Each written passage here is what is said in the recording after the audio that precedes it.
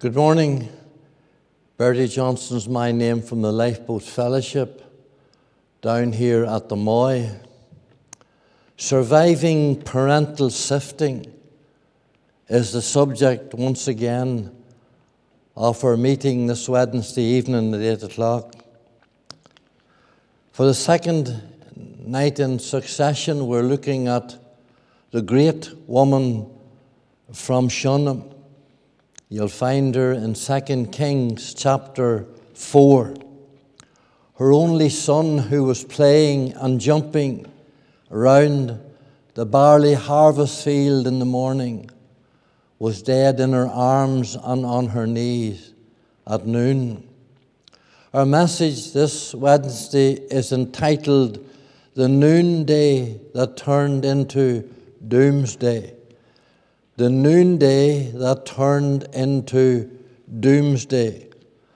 Light can turn into darkness very quick, and joy can turn into sorrow very quickly too.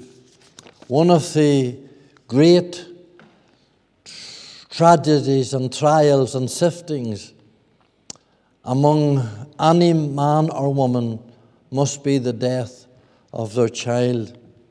Surely this death must be compounded by the fact that there is no explanation given to it, and also that the child was a special miracle child given by God. Now the question is, how does this lady handle this tragedy? Does she blame God? As Job's wife said, curse God and die? Does she challenge her husband for not being there whenever he died, as Mary did regarding our Lord Jesus over Lazarus, when she said, if thou wouldst been here, my brother would not have died? What does she do? Does she do a preparation for the burial of the child? No.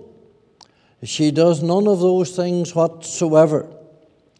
She does what God expects us as believers to do, even though the tragedy is very severe. He expects us to go to Him and go to His feet and stay there until the Lord shows us something from Himself. Flee to the feet of Christ is what this lady did. And when she got there, eventually she got the answers, and so will you.